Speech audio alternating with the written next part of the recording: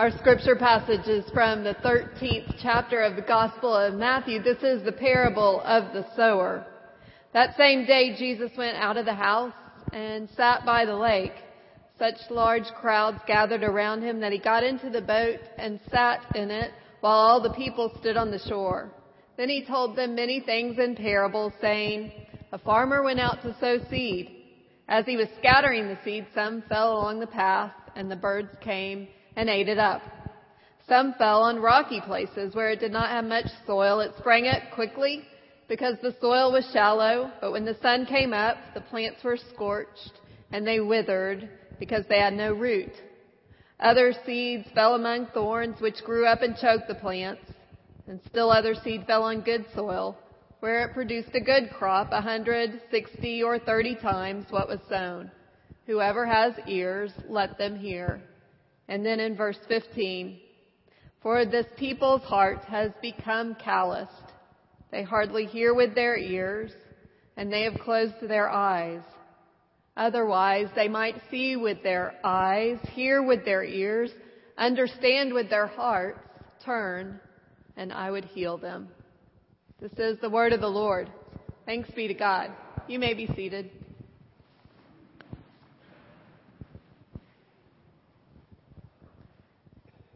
Having 3 children, I've had the opportunity to recognize that they each greet the day differently. Our oldest child, when she was a toddler, would call out from her crib, "I awake! I awake!" And when our middle child was a preschooler, she would come running into the kitchen, "The sun is up! The sun is up!" Our third child, an only boy, on most mornings calls out from his bed, "Whoever's talking out there, stop talking." 3 very different ways, I think, to essentially say the same thing. I'm awake. Can you hear me? If you hear nothing else about the passage this morning, hear this. Jesus tells a parable, and in that parable, God's message is, I'm awake. Can you hear me? We read 9 verses of chapter 13 of Matthew this morning, but really the passage in its entirety goes through verse 23 of chapter 13. And in the English translation, 15 different times the word hear or the word listen comes up. I'm awake, God is saying. Can you hear me? I like what one commentary says. It says that this parable gets the pride of place. You will find it in all 3 of the synoptic gospels, in Matthew, in Mark, and in Luke. And in all 3 of those gospels, it's one of the first parables to be told. It is the first substantive parable. And many believe that in this parable is an explanation of how we should understand other parables. So this parable will instruct us on how to hear the rest of the parables this summer, as God is saying, I'm awake. Can you hear me? In chapter 13 of Matthew, in this particular parable, twice Matthew references the Old Testament, Isaiah chapter 6, where Isaiah says to God, "Here I am, send me." And God's response to Isaiah is the people have closed their ears. They cannot hear. They've closed their eyes. They cannot see. They have calloused hearts. And yet God sends Isaiah. And God later sends Jesus to be our Lord and Savior and to say to us, I'm awake. Can you hear me? Well, let's talk about the particulars of this parable. In this parable, we have a farmer who is sowing seed. He scatters the seed, and some of it falls on a path where it's eaten by birds. Some of the seed falls on rocky soil, and the plants spring up quickly, but they are then scorched by the sun. And some of the seed falls among thorns, and those weeds choke out the plants. But some of the seed does in fact fall on good soil, and the return is good. Later on in this passage, when Jesus is explaining this parable, he says that the seed in this parable is the word of the kingdom. So this parable is about God's kingdom coming to us, God's kingdom growing. Well, N.T. Wright, a New Testament scholar, says that the first century Israelite expected that God's kingdom would come in a flash, that it would explode on the scene, that God would redeem Israel and set everything right in a blaze of glory. But that doesn't appear to be what Jesus is up to. Instead, Jesus tells a story, and in this story, one person is working. And the person is not a mighty general or a great king setting everything right at once.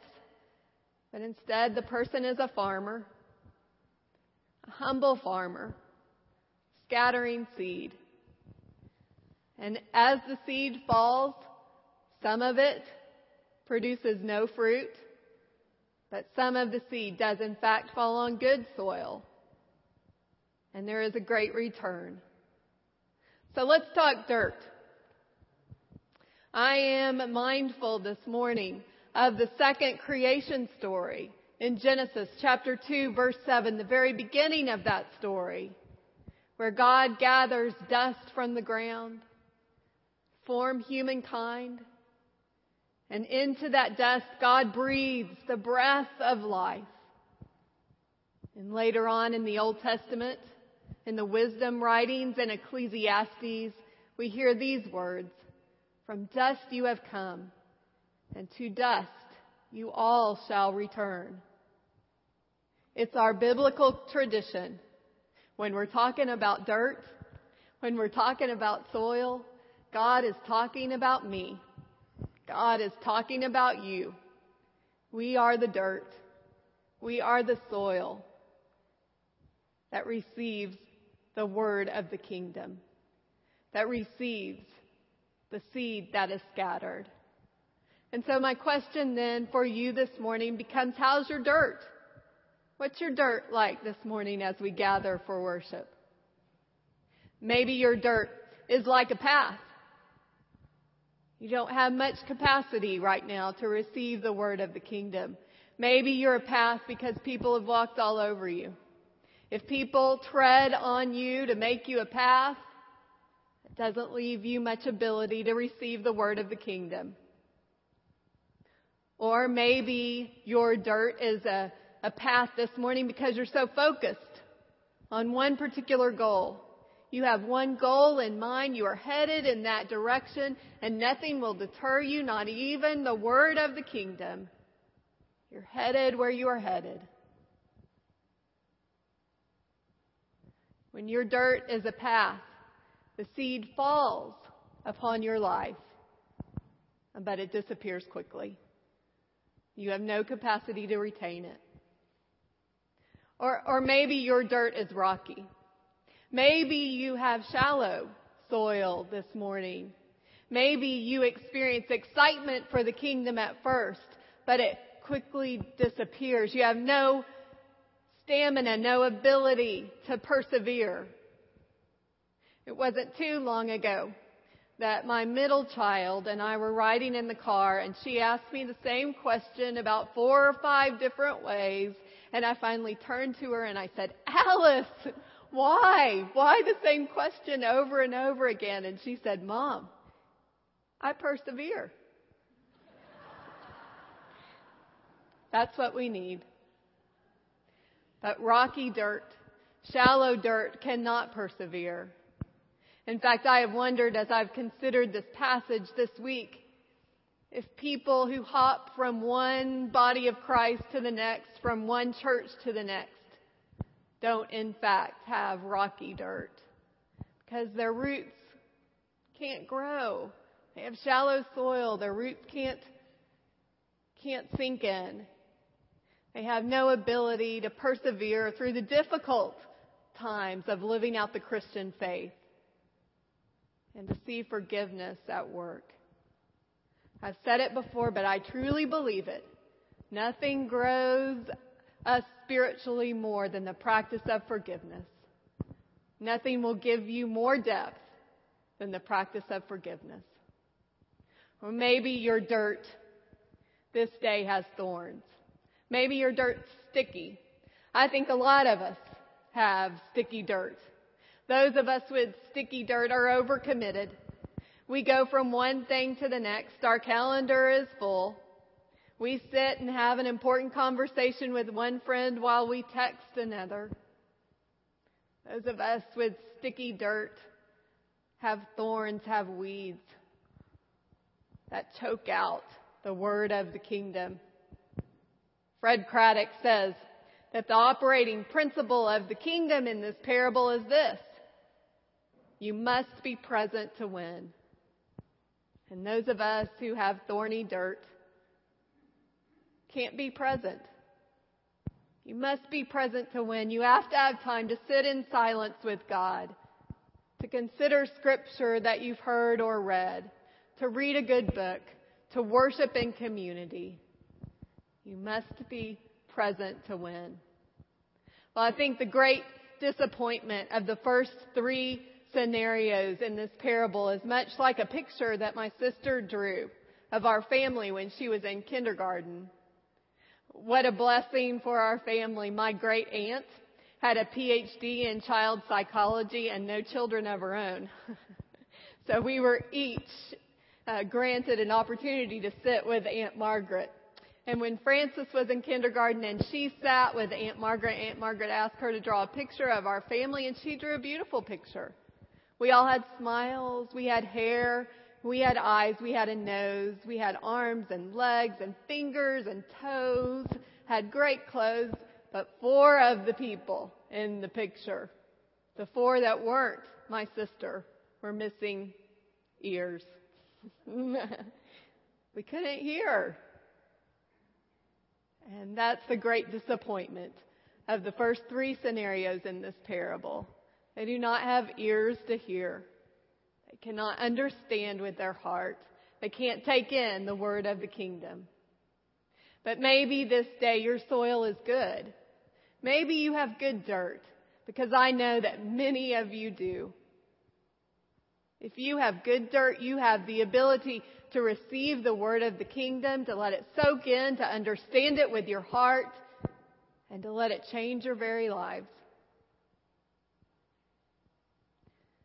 People with good dirt, I think, do not fear a new experience. They do not fear worshiping in a little bit different way. They don't fear reading a book by a theologian they disagree with, or sitting in conversation with a friend who sees Jesus a little bit differently, because they know that perfect love, that God casts out fear. And so they're willing to sit in a new situation in the presence of the Holy Spirit and see how God will grow them, see how their roots will sink in, and they will bear fruit. And we know these people. We know that their lives bear fruit.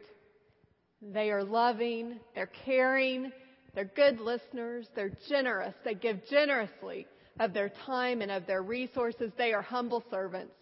If I were to call you forward, you good dirt people, you would be embarrassed because you wouldn't want the attention. These are humble servants, the good dirt people. Well, there is good news in this parable, and I believe that the good news in this parable is 2-part. The first part of the good news in this parable is that the dirt that you have today is not the dirt that you will have next year, next month, next week, or even tomorrow. One hard freeze, one good storm, and you've got different dirt.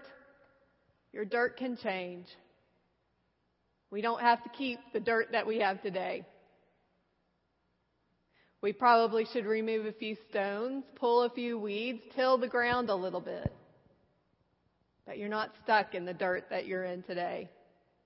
The second part of the good news is that the seed goes everywhere. The seed is scattered on the path, and the seed is scattered on the good soil. There is no preferential dirt. God doesn't prefer your dirt over my dirt or my dirt over your dirt. The seed is not planted neatly in little rows that have been tilled, but the seed is scattered. The seed is thrown, and it goes everywhere.